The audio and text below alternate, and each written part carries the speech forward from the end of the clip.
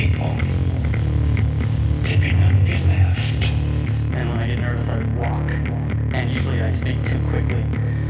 So if you don't understand anything, just keep it to yourself and pretend you did. I'd be very, very careful who you talk to about that, because the person who wrote that is dangerous. Good afternoon, guys. I'm in the room with Mark Twight, Paul Roberts. Interesting today. Recording in the afternoon is totally different than night, I just realized.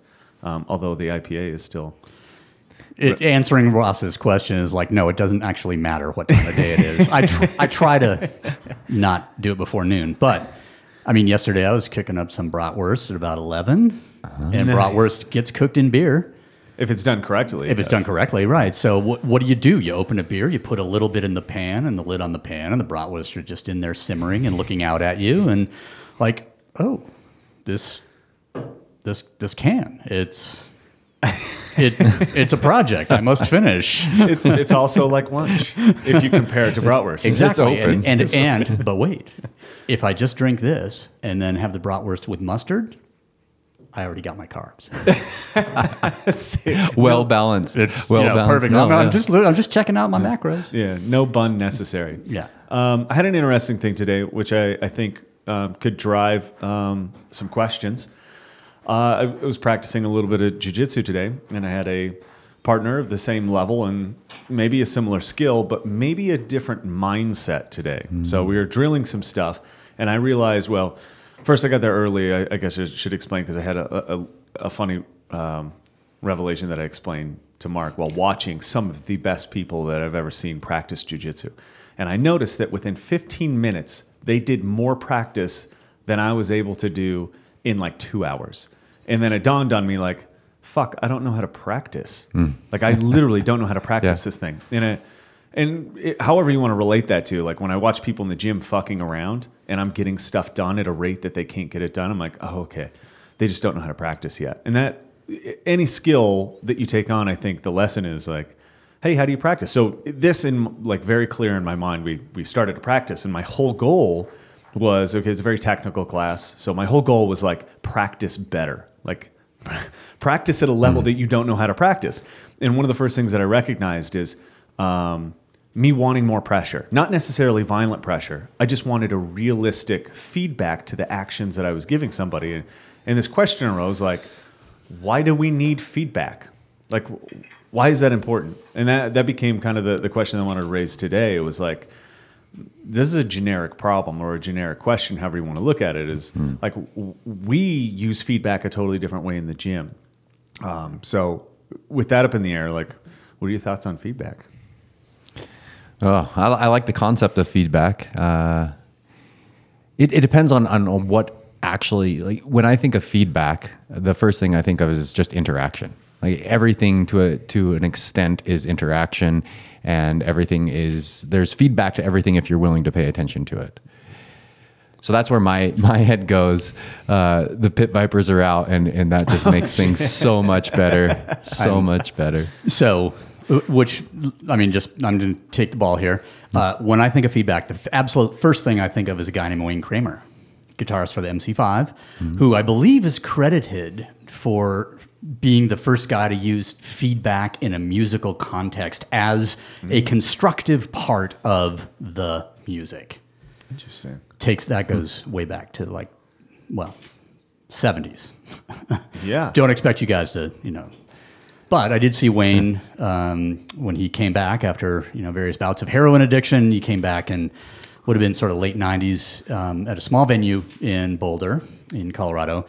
And I think there were like 9 or 11 of us in the audience, something like that, at the Fox Theater up on the hill, and was absolutely amazing. The guy's prowess with the guitar was just stunning. And he did provide us with some pretty loud feedback. That's awesome. The whine of the monitors.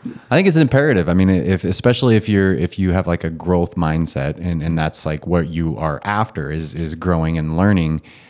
feedback is imperative to the process. Yeah, we've always identified it in the gym in what we do professionally as, it's just part of the process. It's like whether I give somebody positive or negative feedback is in complete relation to what I want them to feel and how I want them to change. And I think people underestimate the power of negative feedback, or they overestimate the power of positive feedback. And I think But I think in your, sorry to cut in, but I think in that situation, the way that you can judge what type of feedback to give that person is developed by way of a deeper relationship than someone casually coming into the gym. Because then you don't know. Then you just hit your default feedback is there. But if you have a deeper relationship with a person and as a trainee, you can understand, like, on any given day what type of feedback is appropriate, and ultimately there is no neutral tone of voice, no matter how you try to keep it from going equally balanced between positive and negative. It doesn't matter because that person, even if you are totally neutral, the person who is receiving the feedback is bringing their own hearing filter to it based on what mood they're in. And their impression and their perspective. And I think on that, it's true. Like, you need to become a master at what your reaction is, because even no reaction can be a negative reaction. And you got to control that as well. Like, when somebody gets done with an effort and I say nothing, ooh, that could be the most negative thing that you could ever do to somebody. Oh, you just leave them bobbing up and down on the waves. Like, am I drowning or swimming? What? I have no idea. But if you tell me, then I can categorize it and figure out how to respond. Yeah. Before we get too far into positive and negative feedback, I would like to know your guys' definition of those two things. And is it just tone? Is it what you're saying? Like, oh, are you talking about positive being like positive reinforcement? Like, oh, you're doing a great job, versus you could do better. Is that what we're talking about? Positive, negative, or like a feedback loop? Okay, there's a couple different really important aspects there. Negative and positive aren't necessarily negative or positive in the circumference of what we're talking about. It doesn't mean like a negative feedback isn't just like you're an asshole. That's a negative feedback, but it's a non-constructive criticism. I take that as a positive, personally. Sometimes, yeah. I'm like, nailed it. I'm an asshole. Exactly. That's what I was going for. So therefore, it's exactly. positive. You finally saw that. I'll try to be more transparent in the future. So when I teach skill development is one of the hardest things to teach and also develop in an individual. So for our barbell stuff that we might teach somebody, somebody has remarked on this recently because they came to the barbell class that we do on Wednesdays, which is just an empty barbell for an hour over and over and over again. And when weight can't teach the lesson, the vocabulary and the cues and the negative or positive feedback are the only way to teach. So one of the situations in learning to get somebody to learn something, and this we're taking people who have never touched these movements before and trying to get them to do a very complex movement, means that positive feedback needs to take the majority of what's going on. And I don't mean like, good job, everybody's great, you're awesome. Yeah. I mean that I will pick one thing, one cue at one given drill, and if they do that correctly, the rest of it can be a shit show, but they're getting feedback towards one correct thing. And somebody remarked, who has a little bit of experience with CrossFit, they were in the group and they were watching somebody who had never taken this before, and I was getting them to get their hips to elevate the bar, which is a very difficult thing to do, especially given like a clean instead of snatch, because there's no contact with the hip, but your hip is still driving it. And they did everything wrong except the one thing that I told them. And I said, excellent, do that again. And they looked at me like, that looks like total shit. But if you break it down, if all I say is, nope, that's wrong, because I'm just looking at them to do it perfect, that constant negative feedback loops mean they won't come to the next class. They didn't do anything right. But if you don't identify the individual movement or component of that you want them to fix, then they're never going to improve. I mean, you can't just say that's wrong. You can't. It's just there's a great little PDF book by an old motorcycle racing coach. I think his name is Keith Code, and it was called The Twist of the Wrist. And one of the things that he talks, and it's a guy who taught some of the very best racers back in the day how to ride. And I think and in that it's just that he points out absolutely like you must identify the thing that you are trying to fix, or someone must identify it for you. Otherwise, you can't do it. And he just. And it all has to do, in that particular context with cornering on the bike. And it's like, okay, I need to brake at this marker, or I braked too late. Well, how do you fix that? Like after your spine heals? Yeah. You have to put it in sort of a positive context or some kind of context for yourself to learn or for the student to learn while you're doing it. Well, you touched on something that's really important that maybe we actually glossed over accidentally, is that for feedback to work, there has to actually be a goal. And if you're just showing up to a gym and doing what's on the board and going through the actions, no feedback is going to go anywhere because it is intangible to what the feedback is for. Feedback has a purpose, which is I want to accomplish X, like you identified. Like, hey, I want to take a corner better. Great. Now we can start with negative, like you're doing it wrong, you're doing it right. That's wrong, that's wrong, that's wrong. Yes, this is the way. And then when somebody feels the right way and they have a reward, there's a little bit of dopamine that goes with that, no matter what the activity. And what you're trying to spur on is make sure that your cheerleading has a purpose. Like, everybody's great, everything's doing awesome, just because they're in the gym isn't good enough. You need your positive to be powerful, and it's not powerful if that's what most people hear all the time. Same thing with negative. Negative is more powerful the more positive you are. The more negative you are, the more positive powerful it is. Yeah. So there's a balance, and there's a personality trait that goes with this. For sure. And it seems like the signal, if it's more tangible, like something physical, like if you're, for example, like jujitsu, and there's actually submissions and like pain compliance, which is a type of feedback, is like, oh, fuck, I'm getting choked, or oh, my arm hurts. That's very strong. Whereas taking a step back, something like verbal is a little stronger versus like a look, or well, you know what I mean? It's like, there's progressions there for sure. Yeah, the body language thing is interesting. I think silence is one of the most powerful things you can have as a feedback for a client, like working with somebody else. That being said, there is a vocal feedback in sometimes, like when we're talking about it in this context, we're talking about getting somebody to reach a goal or getting somebody to make a change. Yeah, that's what the gym does, and this is a very basic thing. But it doesn't mean we are not absent-minded of other feedback that we might receive, whether that's social media feedback or whether that's commentary or whatever. And this works a really interesting way, because there's this idea that, you'll get a lot of positive feedback, and there's one kind of feedback that just sticks out. It's glaring, like, and it's a negative comment, or it's something that's critical. And if the more accurate that criticism is, the more serious we take it. I mean, the problem, I think, with the social media feedback, like if you took the comment section away, there are only two options, which is to like or to be silent. And so if you close the comments section and it's nothing but likes, then you fucking win. Yeah. You open the comments section and people start to interact a little bit. I'm not saying that's a good thing, because unless it's, for its comedic value. People saying shit, but talking about stuff they don't know anything about. But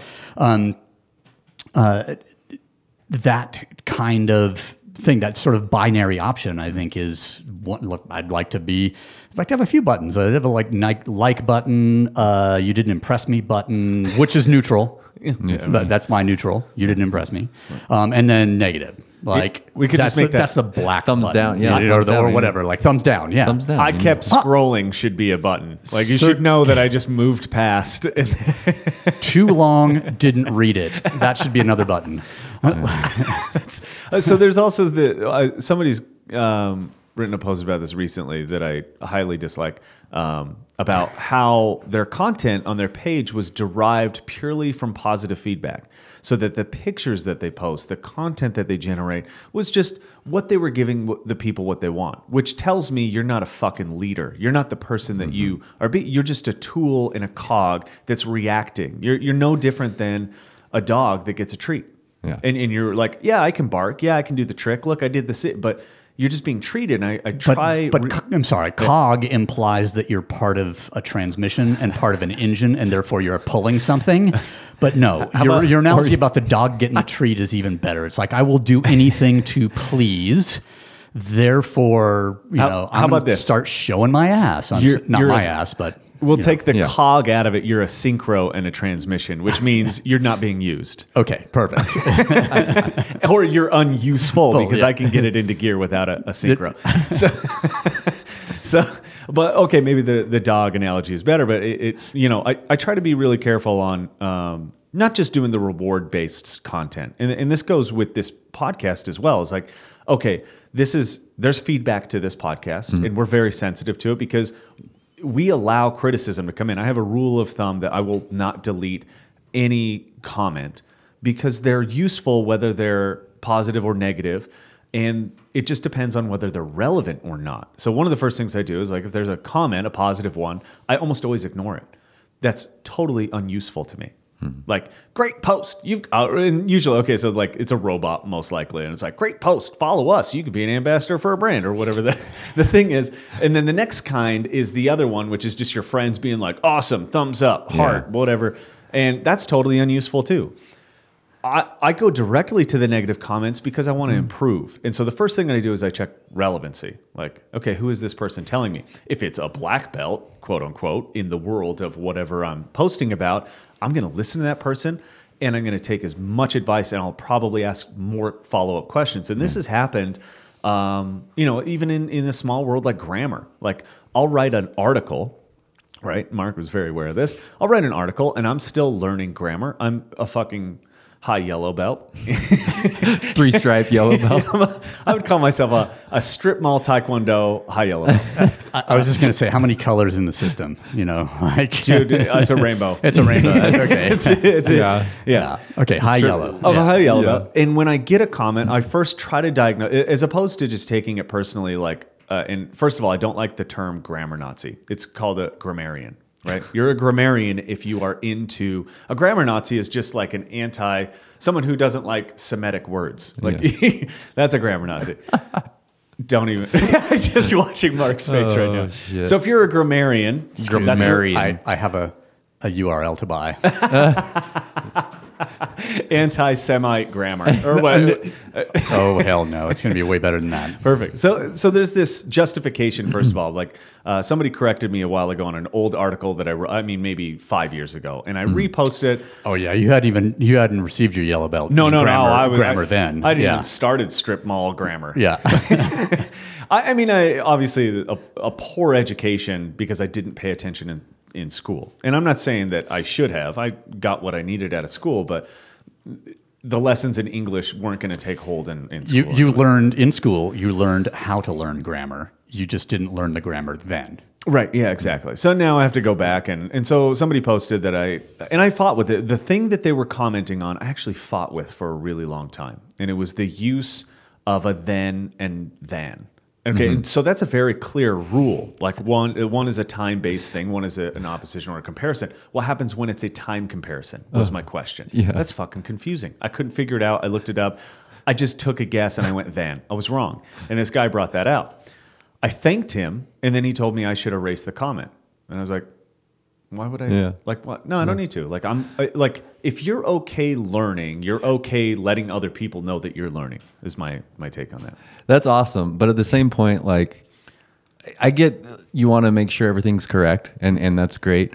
But holy shit, is it worth that much time and effort? Like, even that person correcting a than and then, like, how much effort? Like, it just seems like a fucking waste of time. He might have not done it for the reason that I appreciated that he did it, because I don't know the person, but they were correct. Yeah. But I'm going to get whatever I'm going to turn whatever that experience is into something that I need.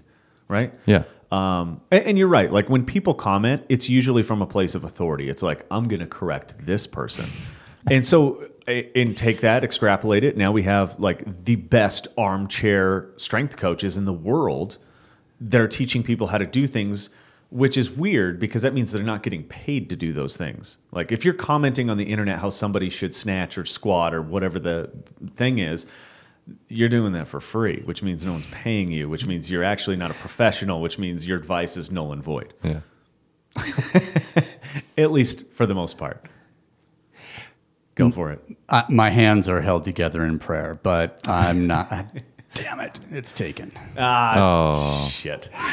What was it? I could Grammar Nazi. Oh, okay. You were I wanted getting grammarnazi.com. I could, I could make an offer, or I could just go to, .life. that. Yeah. Grammarnazi.life. Grammarnazi.me. No, wait, no, that's grammarnazi.uk. now, if Ross were here, he might chime in on that one.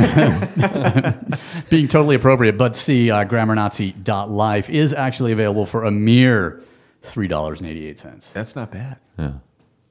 Is it worth it? No, I moved it to the cart, man. Nice. Yeah. I guess I want to come back to the confirmation and the positive feedback. When I think about confirmation and positive feedback, I definitely do take that into account.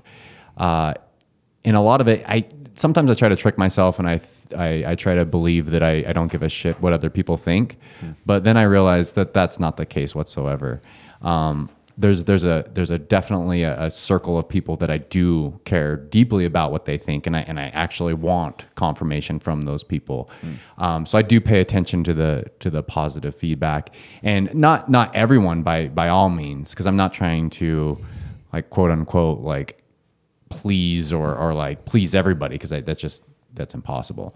No, you want the respect of your peers. And if you've accomplished something which is worthy of that respect, it's nice to know every now and then. Like, I don't expect it, and I certainly don't. And I would go back to Michael's thing about praise. I look at any kind of the praise comments, and my immediate reaction is, "What the fuck do you know?" Like, so even on a person, take it out of the virtual world. On a personal note, I can remember the exact day that Mark paid me like the first compliment, and it took a couple years to get. And that was the most powerful thing that somebody could ever do and I understood as like, okay, like you don't just get it because you were in the room and you're in a good mood. You got it because you deserve it. And like, that's the most powerful feedback I could ever get, is like, okay, I'm on the right route. Like, finally. Do you think that was just because that he never gave it to you before that? The power is intensified by the lack of it. Just like the scarcity. Scarcity, yeah. And doesn't mean he's not paying attention. That means I got to keep going and I got to keep trying. And this is part of the deal, is like why virtual feedback is so fucking worthless is because it's so easy to just give a thumbs up. It's so easy to give an emoji that's positive, and then that person feels great, but they didn't actually grow. They didn't change anything. They're just reacting to the ease of making other people feel better, which on the surface, everybody's like, oh, you should just love everybody. And I'm like, yeah, if you don't want anybody to get better, which is what the internet feels like to me. On Instagram, it's just like somebody posts a picture, a thing, a movement, and they're like, you're great, you're excellent, you're strong, you're this. And I'm like, well, compared to the rest of the world, they're bullshit. Like, you're garbage, you're not doing anything well. And then sometimes it's deserved praise. Like, Greg Walsh will write some pieces where I'm like, I'm not going to comment here. That would be completely inappropriate because it'll fall into the trap of it's too easy to comment. So I'll write him a message like, this was really great. I liked this line specifically. And I hope that positive feedback is like Mark's positive feedback, as in, I'm kind of you might be a grammar Nazi. You're a praise Nazi. I'm a praise Nazi. I'm just really careful with praise because, I learned, I think, a really good way of like, I got praise after I deserved it, and I've learned to ignore praise that I don't deserve. Mm-hmm. It seems too that anymore there's so much positive feedback that when there is a little bit of negative feedback, people don't know how to fucking respond to it, and they completely collapse because everything's positive, and they don't know how to respond to any negative feedback. Well, and I don't think we're doing a very good job at these days, not us, but society in general has really, and this is I don't want to touch on the like, everybody gets a trophy, because some people are genuinely pissed about that, but that is the culture. We don't want anybody to feel like a loser. was like, well, without the feeling of loss, you could never find yourself. And I think some of the most powerful races or competitions that I've ever had where I was just demoralized physically. Somebody just beat the pants off of me, cycling or triathlon or whatever. And when I compare those to the wins, which are so rare, I learned nothing in a win other than I got lucky or something happened. But when I got beat, I have a full-on list of things that I can correct. Okay, I didn't do this. I didn't do this. I didn't do this.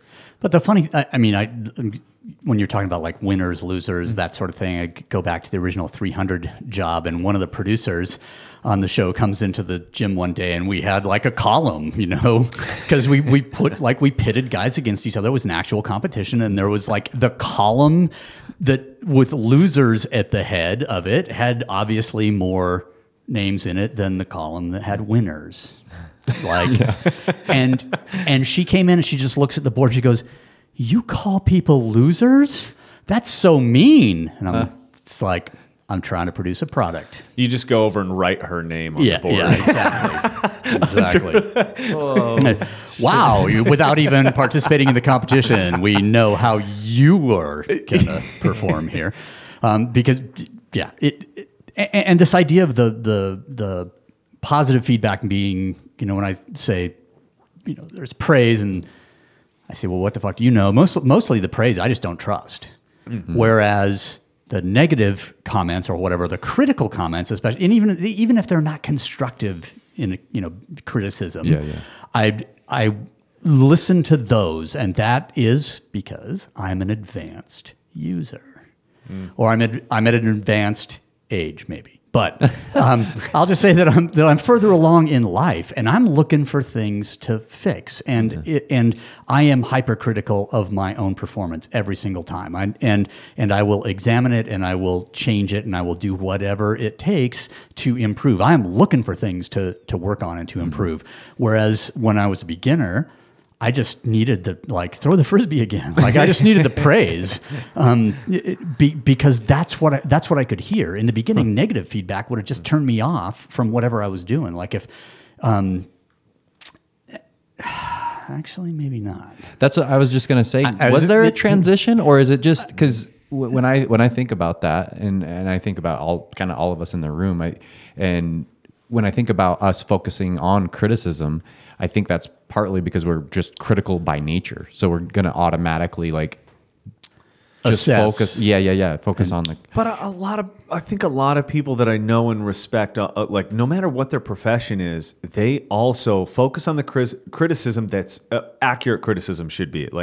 They don't focus on the trolling or the benign, or the offhanded comment, or even the father figure stuff where you can't do that. Mm-hmm. That's not criticism, actually, which is what I got lost in there for a second. Was anybody who tells me, "Oh, you couldn't possibly do that," and my automatic response is, "Yeah, that's kind of negative what they're saying," but my response to it at the time would be, "I'll show you." But if even at the same time, is that if actual negative feedback came in about lack of commitment or lack of self-discipline or whatever, then I would hear that more than "Wow, that was amazing." I mean, positive feedback is in a way, it's I mean, I can slap my own self on the back and congratulate myself, but the positive stuff is fairly unuseful. I'd say the ratio is probably 20-1. Okay, 20 positive comments equal one constructively critical comment. Yeah, and I think so. You guys might not believe this, but I got into an argument on the internet. No way. Yeah, crazy. I know. Wait. Is this recent? No, this would be the one that you're familiar with. Because I read. Okay, because that's the one that got your internet fighting privileges revoked, right? Yeah, or actually, you gave me some critical feedback, and you said, "Hey, maybe you should use that energy for something else." So we did. So I took the advice, and I shut down Facebook not because of this reason. I was getting over it anyway. But a fellow self-claimed health professional posted a video that was fucking Daily Mail or whatever something about plant-based diets being the most nutrition-based diets, or the highest nutrition possible is through a plant-based diet. And my first comment was just to poke and see if they're open for a conversation, because this is a ridiculous fucking statement. So I just asked to see the math. I was like, show your math. And they took a screenshot of a salad and a steak, and then that was their proof. That's math. That's math. And so fucking that's how I order at Denny's. It's like I look at the picture and I'm like, that looks good. Right. So this person was so far under the impression that they were in the clear, like that they had the upper hand, that their argument was so beyond reproach that they could give you a flippant answer. And so I went about what I do, and I explained my position and why they might want to rethink that. Now, the idea was not to change their mind. That's a misconception, right? So later on, after I had my 3 pages of explanation of why she's wrong and she should actually not say this shit, after my reply in depth with research cited and everything that goes along with it, her reply was, I didn't even read it because you're rude. Yeah, I don't care about you. You don't have to read it. What I do care about is that the people that look to you for advice know that there's better information out there. It isn't for you. I don't care. You're obviously incapable of learning.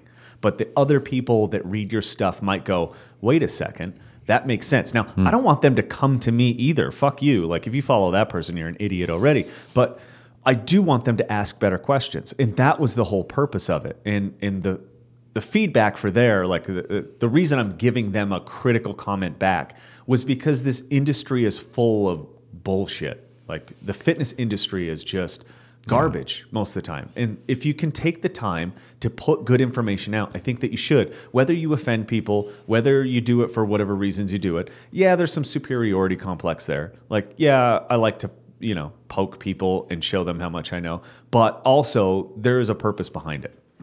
I think we closed out an episode once with a comment that, well, we got to go. We're not going to change human nature here tonight. And then we signed off. And I think that's really that's like a Sisyphean task of like, yeah, I'm going to roll the plant-based diet up the hill, and then it's going to roll back down, because a whole bunch of people get on that boulder and like push it back down on me. And then I'm going to talk about nutrient density, and then I'm going to maybe talk about a little jungle action where like, oh yeah, that particular animal eats once a week. Because when they eat, they gorge themselves on extremely nutrient-dense food. And the other ones who are eating that other way, they're eating all the time. And looking over their shoulder because the other one, because it might be, because they know that he eats on Sundays. And it could be Sisyphean in nature. Like I could completely see that. But what I see it at, like, so instead of going down the route that you would in the logical explanation of plant-based diet, I went down just a glimpse at what, and we could, I guess, okay, it's a little bit of a sidetrack because we're talking about nutrition now, but the idea of when we say plant-based diet, everybody thinks of eating leaves. And they're like, yeah, I eat salads, and that's what I mean. But when we're talking about overall calories, there's nobody, minus a few people, that actually eat that many vegetable-based plants. Right, so when we're talking about plant-based diet, we're talking about fucking people eating bread and rice and grains, and those plants.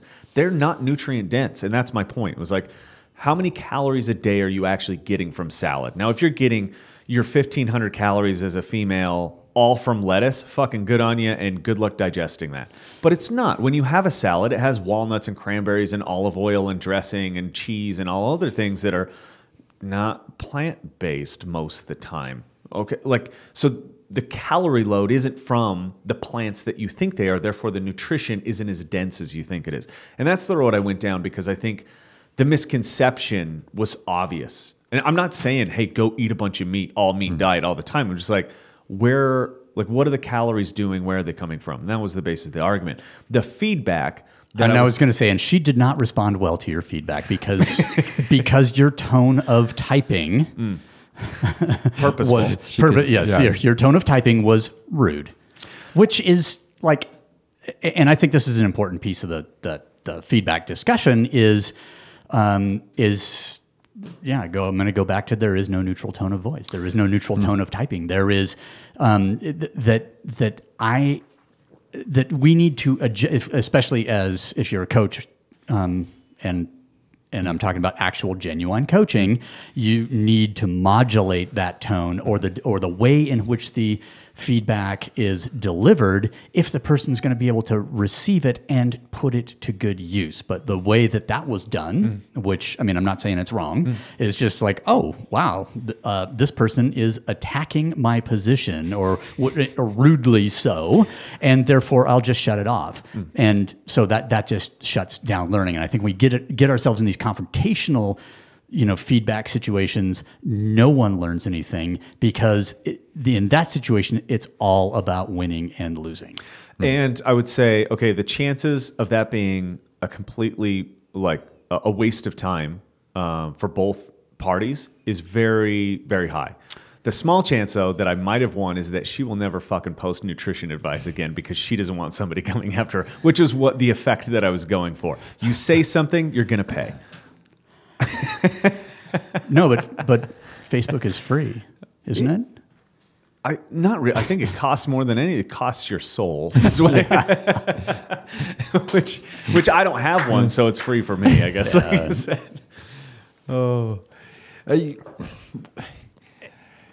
Yeah, totally waste of time for me. And in fact, for the last 5 minutes talking about nutrient-dense food, totally waste of time. It could. Well, we'll have a bigger discussion about that tomorrow. Yeah. Which would be good. But on that, I mean, that was one thing that was one situation where it could have gone. It was a total waste of time to me. Like, obviously, we found that when I quit doing that and we go to write things that aren't a good medium and they're artistic and they're in a more educational situation or they're using a medium like print, which is going to exist forever, if you will.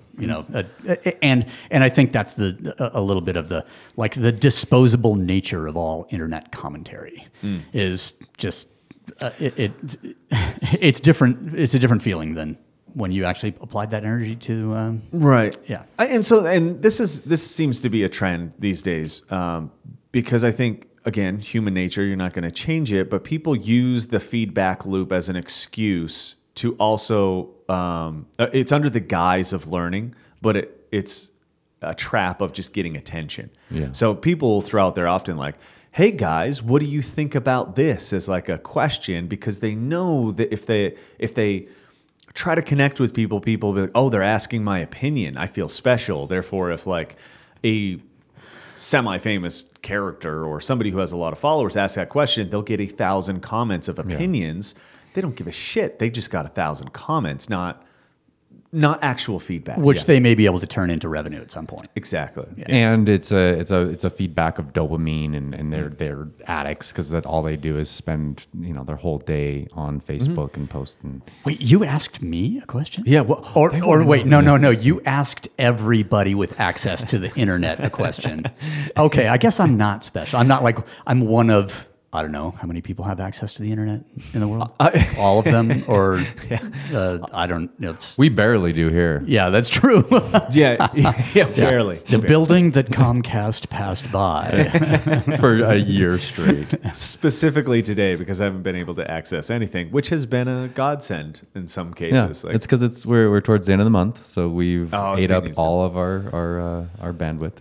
They start regulating it down. Shit. I believe the term is throttle. Okay. Throttle down. Throttle down, yeah.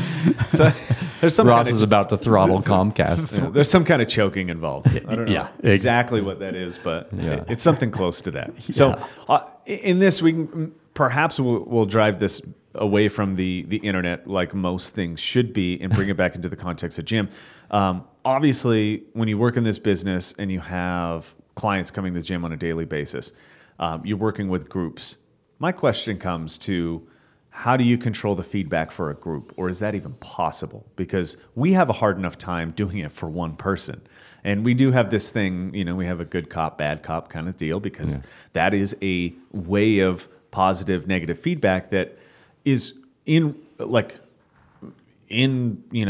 specific investigations is still used. Interrogation use this negative, positive feedback because if I go this way and I don't like how that feels, I will definitely open up towards this way. If that makes sense. So we do use that. Have you had experience in the gym using this system in a group of people?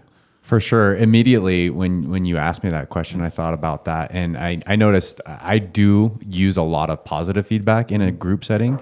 And part of it, I think, comes with, I think a lot of us are hypercritical of ourselves, especially in a peer setting. And especially like if we're doing something like, whatever, weightlifting, whatever we're doing, and we're surrounded by our peers, and you notice like there's a whole bunch of peer influence. And if you understand, or the individual understands that they're quote unquote like underperforming, they're already getting a super fucking strong signal in a physical sense. Of negative feedback. So like you touched on, Michael, earlier about like, if all the person's getting is negative, that's not that they're not going to grow because of that either. So they do need the positive. So I think a stance that I take, a lot of the negative feedback that the individual in a group setting is getting is because of the peers. Does that or like, and that kind of puts you off the hook in a sense, like that you don't need to provide that or reiterate it, because they're already, if they're a sensitive person and aware of what's going on around them, they're already receiving that input silently, if you will, by the via the actions of their peers. For sure. And that might be a part of what we'd call like third-party validation. So like if I paid to go to an exercise class and I show up and the person that I'm paying is like, hey, it's really good to see you. Yeah, of course it is. I write your fucking paycheck. But if somebody that's involved in the group that is only benefiting if I'm a good person, or they actually really do like me being there, is like, hey, thanks for coming. Like, that's cool that you're showing up so often.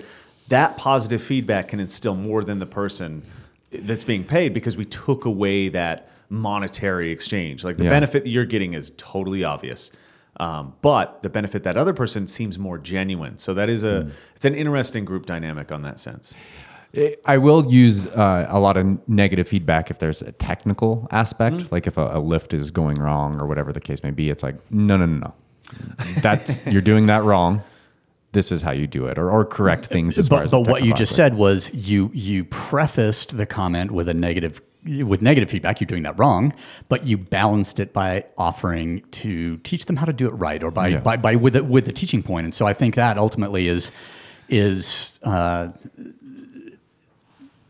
don't think it's the best form of feedback, but it is. It's just another tool in the box, I guess, is what I would say. But because I've never seen you do negative. Like in that, everything has always been, okay, boom, I slap you, and then I give you a hug. I mean, not that you're like a hugger, but that seems like a domestic situation. but depends on what you're into. I'm going to ask Jess if she's okay lately. but it's something like that. It's just like, look, I need wake up. Yeah. Okay, here's the issue. Yeah. And and go through and explain it. And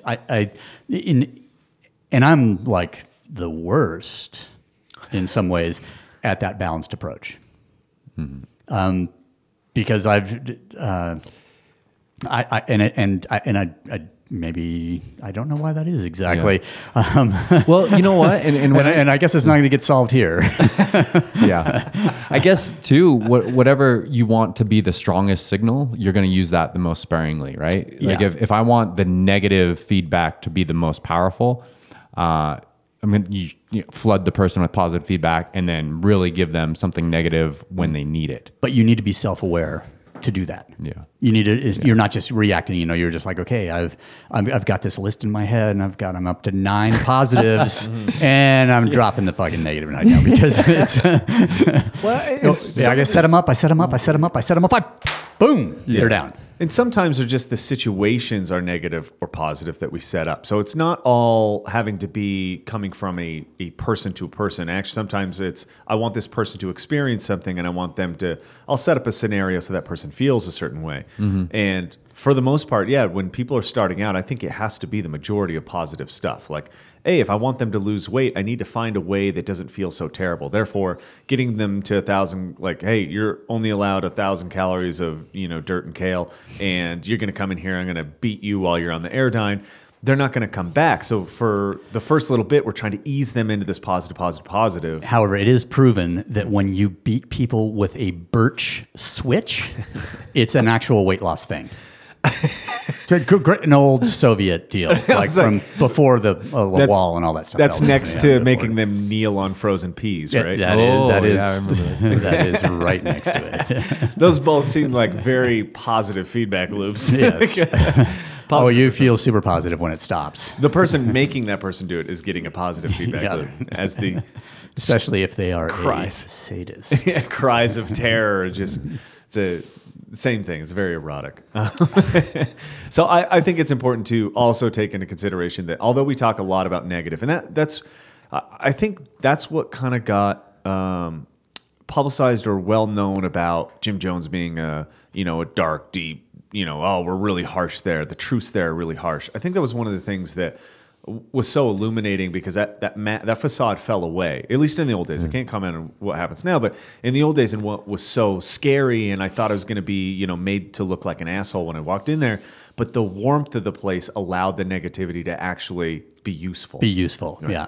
And so like the congratulations on just coming through the door, the like admiration that you're in the room and you haven't done, or you worked really hard, great job. And that way, when the negative stuff came up, like getting somebody to adhere to a lifestyle change or a social change or talking to them about a situation that they wanted to switch, I was all ears because the warmth allowed to it. So there's, I think, a big misconception that, as they call, what we do hardcore or extreme, or, we're extreme trainers and they make you do these like terrible things and how people comment on it. We're extremely honest trainers. I would, that's something I would probably agree to. I was just going to say, I'm a little bit more scared of the warm kind of environment that you painted because I don't trust that. I don't fucking trust it. But if I go into a place that's honest, it seems like there's going to be a level there of, I fucking hate to say like darkness and lightness because it's not that, but you know what I mean? Like the negativity, I fucking trust that. And I'm drawn to it. I'm more scared of the thing that's all nice and warm and cuddly because I don't trust it at all. And I would contradict what Michael was saying there in a sense that the only reason that the honesty seemed warm is because the expectation was for negative or harsh treatment. Yeah. Like in the expectation set up in the context of that situation where you're just like, I had to wait on the porch, I had to come with like $300 burial money, I had to whatever, all that shit, and I walked through the door and nobody, I don't know that it ever happened in there. Like somebody walked through the door and you're like, great to see you here, man. I don't believe that. I think that language was written out of it. Like that just didn't happen. Like the expectation was to come in and to give your utmost or whatever. And so even if it was slightly positive reception of some kind, but generally, I didn't feel the place was generally warm in that same kind of thing. However, I would say, and I have said that, like, okay, you will risk the social damage of a failed effort if that the people around you have been through it themselves and been in that position, but also that there is sort of a that you will be caught, like that there's a safety net in a sense, and not the safety net that you can do anything and you're going to hit this springy net and bounce back to your feet or whatever, because the social risk is still sensed. I mean, it's still sort of present, but when you actually do break down and you actually do fail and you do, get yourself into a situation that you can't get out of, there will be help. Yeah. But I think the big thing there was the way that the description of the environment was set up meant that people coming through the door had a very specific set of expectations. And no matter, like, if someone even acknowledged you coming through the door, you accepted that as warmth. Yeah, and maybe warmth is the wrong word, or maybe it kind of... It's a word. I mean, it doesn't... Hides or transposes what I felt in there, which was just... it was different than my expectation. We all made it here. Like we all passed through this crucible to get to this place. And therefore it's an immediate. And if you keep that filter on the organization or on the space or whatever, then everybody who passes through the crucible to arrive and be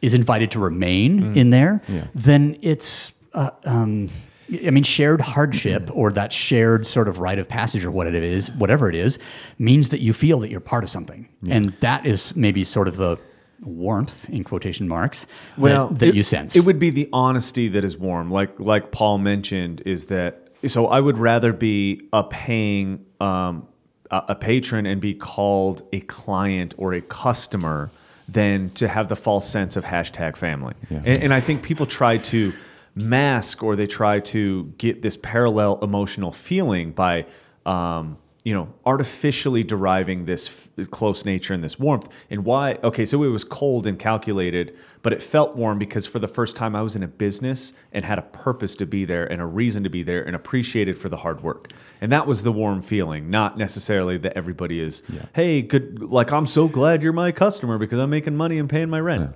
Yeah. I think this is a great subject. I think we're getting off the like positive and negative feedback thing. It seems like more of like exclusivity and quality over quantity and that type thing, and which is great, and I really like that aspect, and that's something I think we can definitely get into deeper eventually. And one of the things, and we touched on it earlier about you almost want to be known to be an asshole. One of the things that I've said repeatedly is we care enough to be assholes. Like we care enough to give that negative feedback. And I think it's important that one of the things that I try to do, and one of the things I think about is I truly do, and in the last few months, this has become super apparent to me, is I truly care about the people around me. I care enough to limit that because there's only so much care. That's finite. Like there's only so much attention and so much care that all of us as people can distribute out. And if I try to get too much of that, it's the same reason that when we're talking about this, like what our role is in positive feedback and negative feedback. I also I can't help but think about my family, and there's a reason that I only have 2 kids, and 2 kids is plenty, because the more kids we have, the less we care about each kid because it is. Sure. And if it's a whole quality over quantity, yeah. It's definitely Alice is my favorite. Sorry. Yeah. Out of your kids, you don't know Colin well enough. Probably not. There you go. Yeah. I just what you were just saying there, Paul, about that, like the fact that we do care in these group settings, like we care enough to be an asshole, and it just kind of triggered something in my head where. No, but no one's an asshole. It's just honesty. However, in a world of expected positivity or nothing but positivity, of everyone gets a trophy, of everyone there's only like or silence. There's this, the binary option or whatever.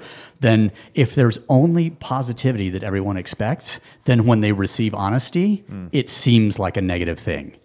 Or somebody brings the truth because it was positive, and like, sorry, honesty, and they go, "Wow, you're an asshole." I'm like, yeah, it's true. So this became really interesting.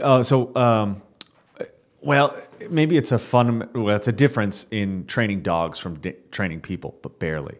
And so, and I when I was first learning to train dogs, shock collar. Well, so this is exactly the road that we go down, because a lot of people have a misconception of what a shock collar is for. They think that they're immediately going to reprimand the dog, and that the shock collar represents a negative state, right? First of all, dogs are very, very intelligent, and if you immediately start with the negative, they will reject anything positive that comes out from it. So one of the first rules that we learned in training a dog is that you have to let the collar, what they call nicking a dog. So it's a triple tap on a light function around its neck. It is a nick is equal to positive because it's equal to attention. So for the first 2 weeks, you're not allowed to reprimand a dog negatively. So there's no you're not using the electric shock to punish or to display disapproval. You're only using it for attention basis. So, and this is what I would call the same conditioning as when somebody comes into the gym and we say, hey, good job for showing up. Keep it up. Like, keep working hard. Okay. The diet's not that hard, is it? And that's a positive because you're relaying that they're paying attention and you have your attention captivated is equal to positive. But it's not necessarily like you're the best person in the world. And just like the dog, you're not telling the dog, good boy. You're literally just getting its attention. And so, you start in a small circle, just calling their name, giving them an action. And you apply the nick, the triple tap that is enough to get their attention and they're wondering what's going on. Now they're tying the attention to the person saying it, and they know that there has to be a correlation of reaction. So for weeks, this is all the training is. And a lot of people are afraid to do this because dogs, when they're young, will get afraid of it at first because it's different. It's not what they're used to. And in some sense, you're demoting what they thought they were in a group. And not in the like, oh, you're an alpha male, but in the sense that they have a certain aspect in any group. And so when you knock this down, you're breaking down their ego in a sense of like their pecking order. And then eventually you come to the reprimand, which is the strong negative signal, which is not necessarily harmful, but it is painful, which means don't do this. And if the dog is intelligent, there's something weird that happens because people are afraid of being the bearer of pain, right? I don't want my dog to think that I hurt them. No, I want my dog to respect the fact that I have that control. Therefore, there's a problem that occurs in the trainer when they are unable to apply the proper force in order to get the reaction from the animal. And just apply that to the gym. Exactly. And so there's this like, well, if I just do a little bit, like, okay, they're not going to feel it as much, and then maybe I'll just do it a couple times. No, you're actually making it worse because you're not giving them the right signal. And so what we call threshold training, when I open the door and a dog loves to run outside, that's a dangerous situation. So we train them to understand that the door is the threshold to where they belong, and then they have to look for permission to leave the threshold. So in our case, which was exactly like the gym was, where the door is the threshold. You have to ask for permission to come in. Exactly. So there are multiple corollaries going on here. In Lambert's case, he's highly intelligent. He's an Aussie Shepherd, so he has it doesn't take long to teach him much. Phenomenally, though, he did the threshold training once, and I haven't had to reteach him since because the signal was strong. So I would open the door before when he was a young pup, and he would run outside because he thought that was playtime, and we didn't know how to control that. And once we learned, like, all right, so we're going to set the collar up. It'd been a couple of weeks. He understands the attention signal. He understands all these things. I'm going to open the door and run through it. And then I have a third-party person. As soon as he crosses the threshold, he gets a very strong signal of no, because I didn't give him the okay to come with me. So full on breaks once he hit that signal, a yelp, a very scary, like something just fucking hit me. Like he was terrified, but he immediately backed up past the threshold because that's when it happened. So he got the signal that, man, as soon as I cross this line, that's what it was tied to. So he was able to immediately associate the negative feedback with the act. Yes. In real time, which is what we try to do for people and what we continue to do for training for him. Like, I just want to give him, and most of our training, like 99.9% of our training, and we still train a couple times a week just to keep up good habits, much like people have to do. I want him to know that most of this is just attention-based. Look at me. Pay attention to me. Pay attention to the words that I say. Every once in a while, no. But that's so far off that the no is very powerful that he'll never, okay, I remember. And he, like people, dogs really like to test this. They will push the boundaries. So we have one that's like a place setting where I want you to sit here. And if there's a plate that he's supposed to sit on, he's smart enough to put one paw off. Now, it depends on my temperament, whether I'm okay with that. But if I let that go, that means I can't ever come back and make that the rule because he understands, hey, but I've made I've done this for a long time. And then it becomes two paws. And then it becomes just his butt is on the plate. And then he's scooting and now he's stretched out. this is no different than when I And watch pretty clients soon he just looks at the plate. And this, this is the equivalent of, like when somebody is given the arbitrary rule to eat a certain way or a certain diet. Like, I can eat paleo diet. Yeah, but can I have like coconut flour brownies? Like, I'm going to put my paw off. Like, the reaction is, now, the weird thing in that, and this is why we don't agree with arbitrary rules, is because people will push the boundaries as opposed to getting the negative or positive feedback of doing something correctly. Does that make sense? Oh, totally. And I was in that whole conversation. I'm like, oh, well, fuck. Maybe that's why the gym is such a good learning tool, because the positive and mostly the negative feedback is so strong, whether it's coming from a position like a trainer or a coach, but more like, so like, if you do this wrong, there's gonna be pain and actual physics response. Correct. Of the thing. Yeah, you did this wrong, therefore the barbell fell on your head. Sorry. Could you call 911? Yeah. You're bleeding. It's going to be okay. We're Yeah. going to dilate, make sure you don't have a concussion. But we're going to take care of the problem. And that's also something that you have to notice in dog training, is that you have to reinforce things also with care and love. Not necessarily ooey gooey, whatever, but there has to be some kind of positive outcome at the end of training for a dog. You have to remind them that they are definitely part of this group. They're going to be just fine. And you can notice that behavior when you get done with serious training sessions, Lambert especially. It was the trainer that trained me was definitely very good at describing what was going to happen. He was like, look, you're going to feel bad because you think you hurt him. It didn't hurt him. There was no injury here. It scared him, but it changed his behavior. Because it changed his behavior, he's going to sulk a little bit because for whatever reason, like you can call it.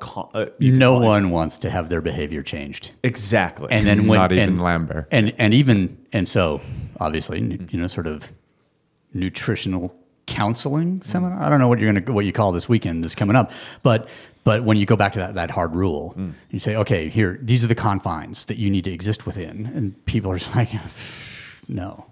No, I will. If you establish a hard rule, I will resist. It's a human nature kind of thing. Like, don't put me in a cage. Don't put these little walls around me. Don't compress me. Don't restrict my breathing, please. And for God's sake, don't, restrict what I can put in my mouth.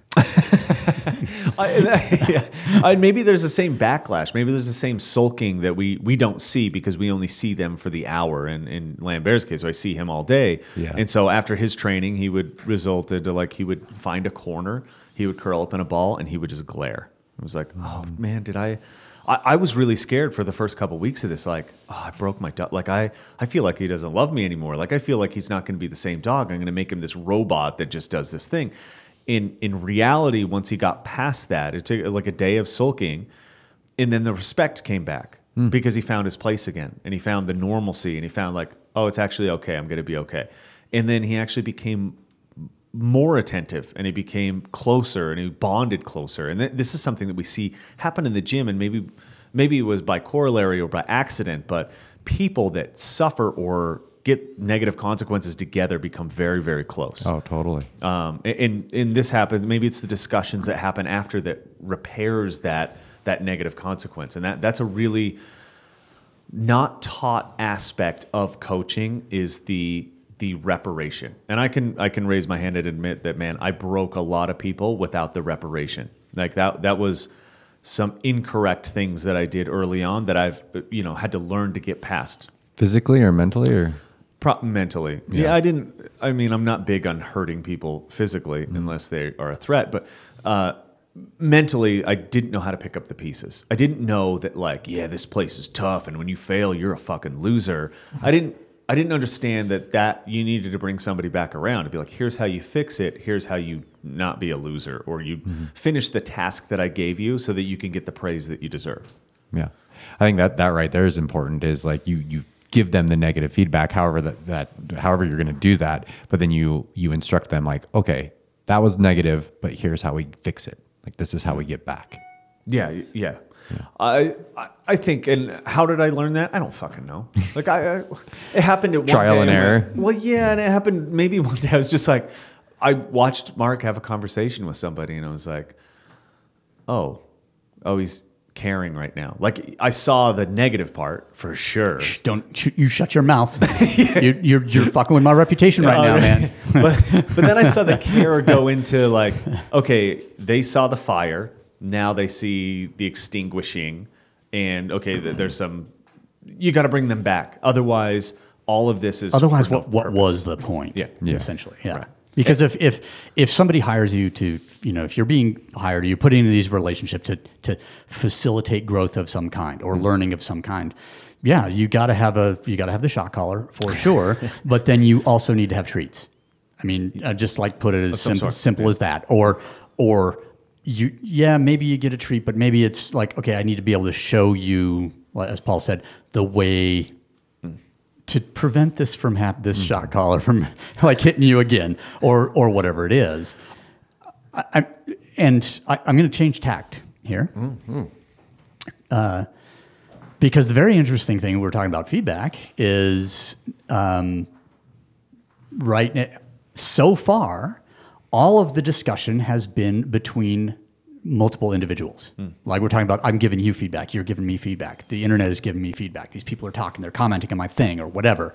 But we have not touched on the idea of the actions that we undertake ourselves or the thoughts that we have in our own head during any kind of physical effort or physical activity affect how we relate to that activity. And I'll take it back to, the first sort of formal coach that I ever had is a guy named Steve Ilg.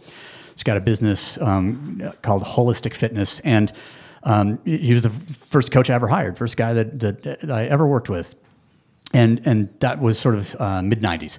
And although at that time the relationship, the coaching and trainee relationship, coach-athlete relationship didn't last as long because we had we didn't see exactly eye to eye.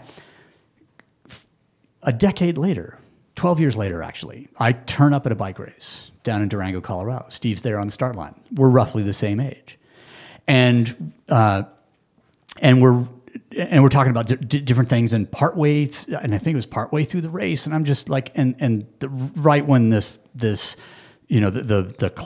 big climb started, and I was just grimacing, and he just goes, "Hey man, soft face," and rides on by, and and not only was he in the process of dropping me, as he casually commented, and I just started thinking about this whole thing of like, okay, if I have a grimace on my face, what is that? I'm just reinforcing that this is hard. But if I just relax everything on my face, I change the feedback loop to a different one. And then it goes down the road to breathing. And if I'm in this, situation where I'm in the gym or I'm having hard effort on the bike or skiing uphill or whatever it is, and I'm just like this individual we were talking about in a previous episode where I'm just like, okay, you're breathing. There are two situations in life where you are breathing in that way. You're either fighting or you're fucking. Both of those things can be highly stressful.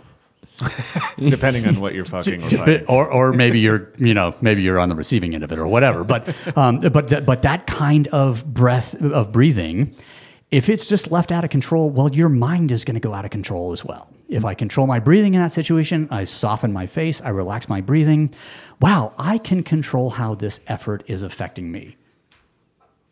That's such a fucking good subject, because this is one thing. I mean, I understand the opposing action. Telling somebody relax is a ridiculous thing to do. Oh my god! It's as if you never said anything. Oh yeah, and to think about how do you try to relax? That in itself is contradictory, right? Yeah. Try to relax. Yeah. Wait, what? An effort to do something that I'm not doing. Okay, so there's a paradox there that's really interesting, but it plays out bigger towards when we want people to make the best changes, whether that's performance or a body composition thing or whatever it ends up being.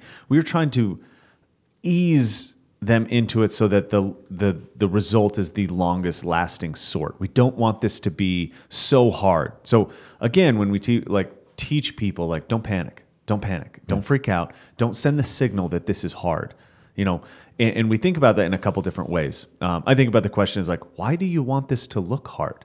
Well, because we've been conditioned to say, like, if we look like we're going really hard, people are going to be like, good work. We like, get hard work. we get praise. Yeah, the praise comes from, man, you worked really hard. Yeah, I worked really hard, and that was contradicting that hard work was actually in contradiction of the objective that I have stated I want to achieve. And this is where positive feedback becomes a fucking problem, especially for, okay, you've just rewarded somebody for acting. You didn't reward them for the actual output. And when we relate, or when we separate the two, then you didn't reward them for output in relation to the goal. Exactly. You rewarded them for the show of output. And instead, what we lead to is like, well, we have 12,000 CrossFit gyms around the world where people, no matter what their output was, they're flopping around on the floor like a dead fish. Sweat angel. And and getting feedback for it. Now, that doesn't mean you can't go to a place where that is the only fucking thing you can do, because as we described in a recent article, it's not a negative or I like to be very neutral on whether people are laying on the floor. Now, based on who that person is. Now, if that's somebody who can't control their actions and they have no control over what they do, and so they just want the positive feedback by acting like they've given a hard effort, stand up, use your legs, get off the floor, walk around, control it. But if it's somebody who I know is like, if I saw a Paul character who I don't have to question anything that guy does, I know that it's with a purpose. Like whether he was to quit something early or quit an effort early or for some odd reason, I'm never going to question the integrity of that work. So if I saw you laying on the floor, okay, that's the place that you need to be, because it's not that you need to control your actions. It's that whatever place you went, you deserve to. Yeah. That's one case. And one of the problems that we've had in training people that talk about this stuff, whether it's an athlete or an actor, is that we're trying to ease them into it. We're trying to make this the easiest process possible. And then they will negate that by talking about how hard it was later, because they want the social positive feedback. In a fitness magazine or whatever it ends up being is like, I worked hard. I did this. It was 6 hours a day of nonstop. I like ate nothing. I suffered, because they want oh man, you really worked for that. Good job.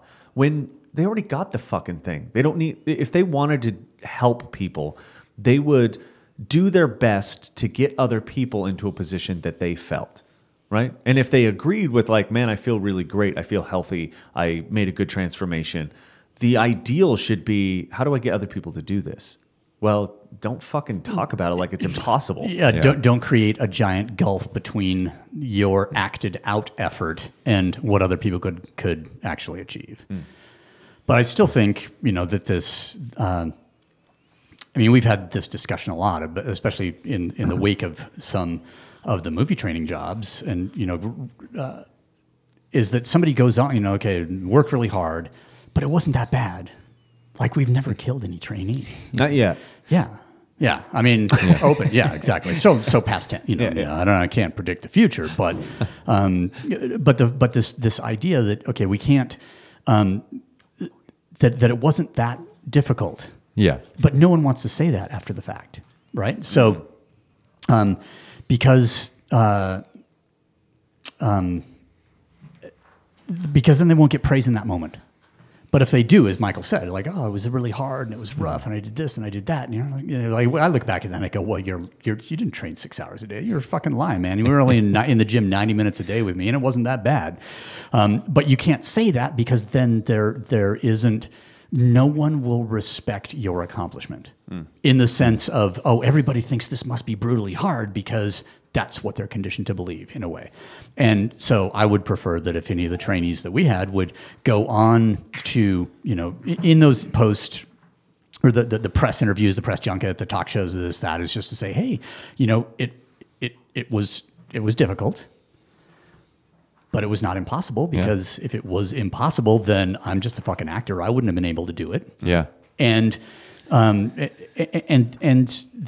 create a way, like Michael said, don't give feedback that tells other people it's impossible. Give feedback, in the sense that makes it accessible, make these things normal. Because I think this whole idea of like flopping around on the floor after the workout, of talking about how fucking brutal it was, and like I'm a savage, and it's fucking beast mode. Let's not say savage. I mean, but you say all of those things, and and what they do and what those words say, I mean, basically it gives people the Heisman. I mean, it stiff arms people. It keeps them out from even trying it, because they, I don't want to experience that. I want to sit on the couch and transform magically or whatever it is. So like this goes back to the whole honesty thing. And somebody goes, man, that was brutal. I was like, no, it wasn't. Yeah.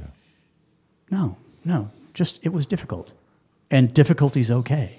And so when somebody relaxes the face and walks past you and you go, why am I trying so hard and losing? Is the best feedback you could possibly get. Yes. So I think you mentioned one time, like, yeah, if you just relax, it's a little bit easier. And I developed this thing in bike racing where to remember that I would chew gum. I would chew gum. That's huge. Yeah, because if I can chew gum in an event where people are sucking in oxygen and scraggling about like trying, and then if I'm chewing past them, they go, "Oh fuck, hey, I did it to remind me that it was easier." When it got bad, I just tucked the gum in the back of my cheek. I just fucking suffered like everybody else. But it got people to quit earlier, which I loved. Like if they think it's easy for me, they're just going to give up. They're not going to even try. What is the trick there with the gum? Because I actually did some long range like single course mountain bikes or not mountain bike dirt bike stuff, and I pretty novice, but I started doing it and like just crazy arm pump. But one of the guys who I was with is super experienced. He's like, chew some gum.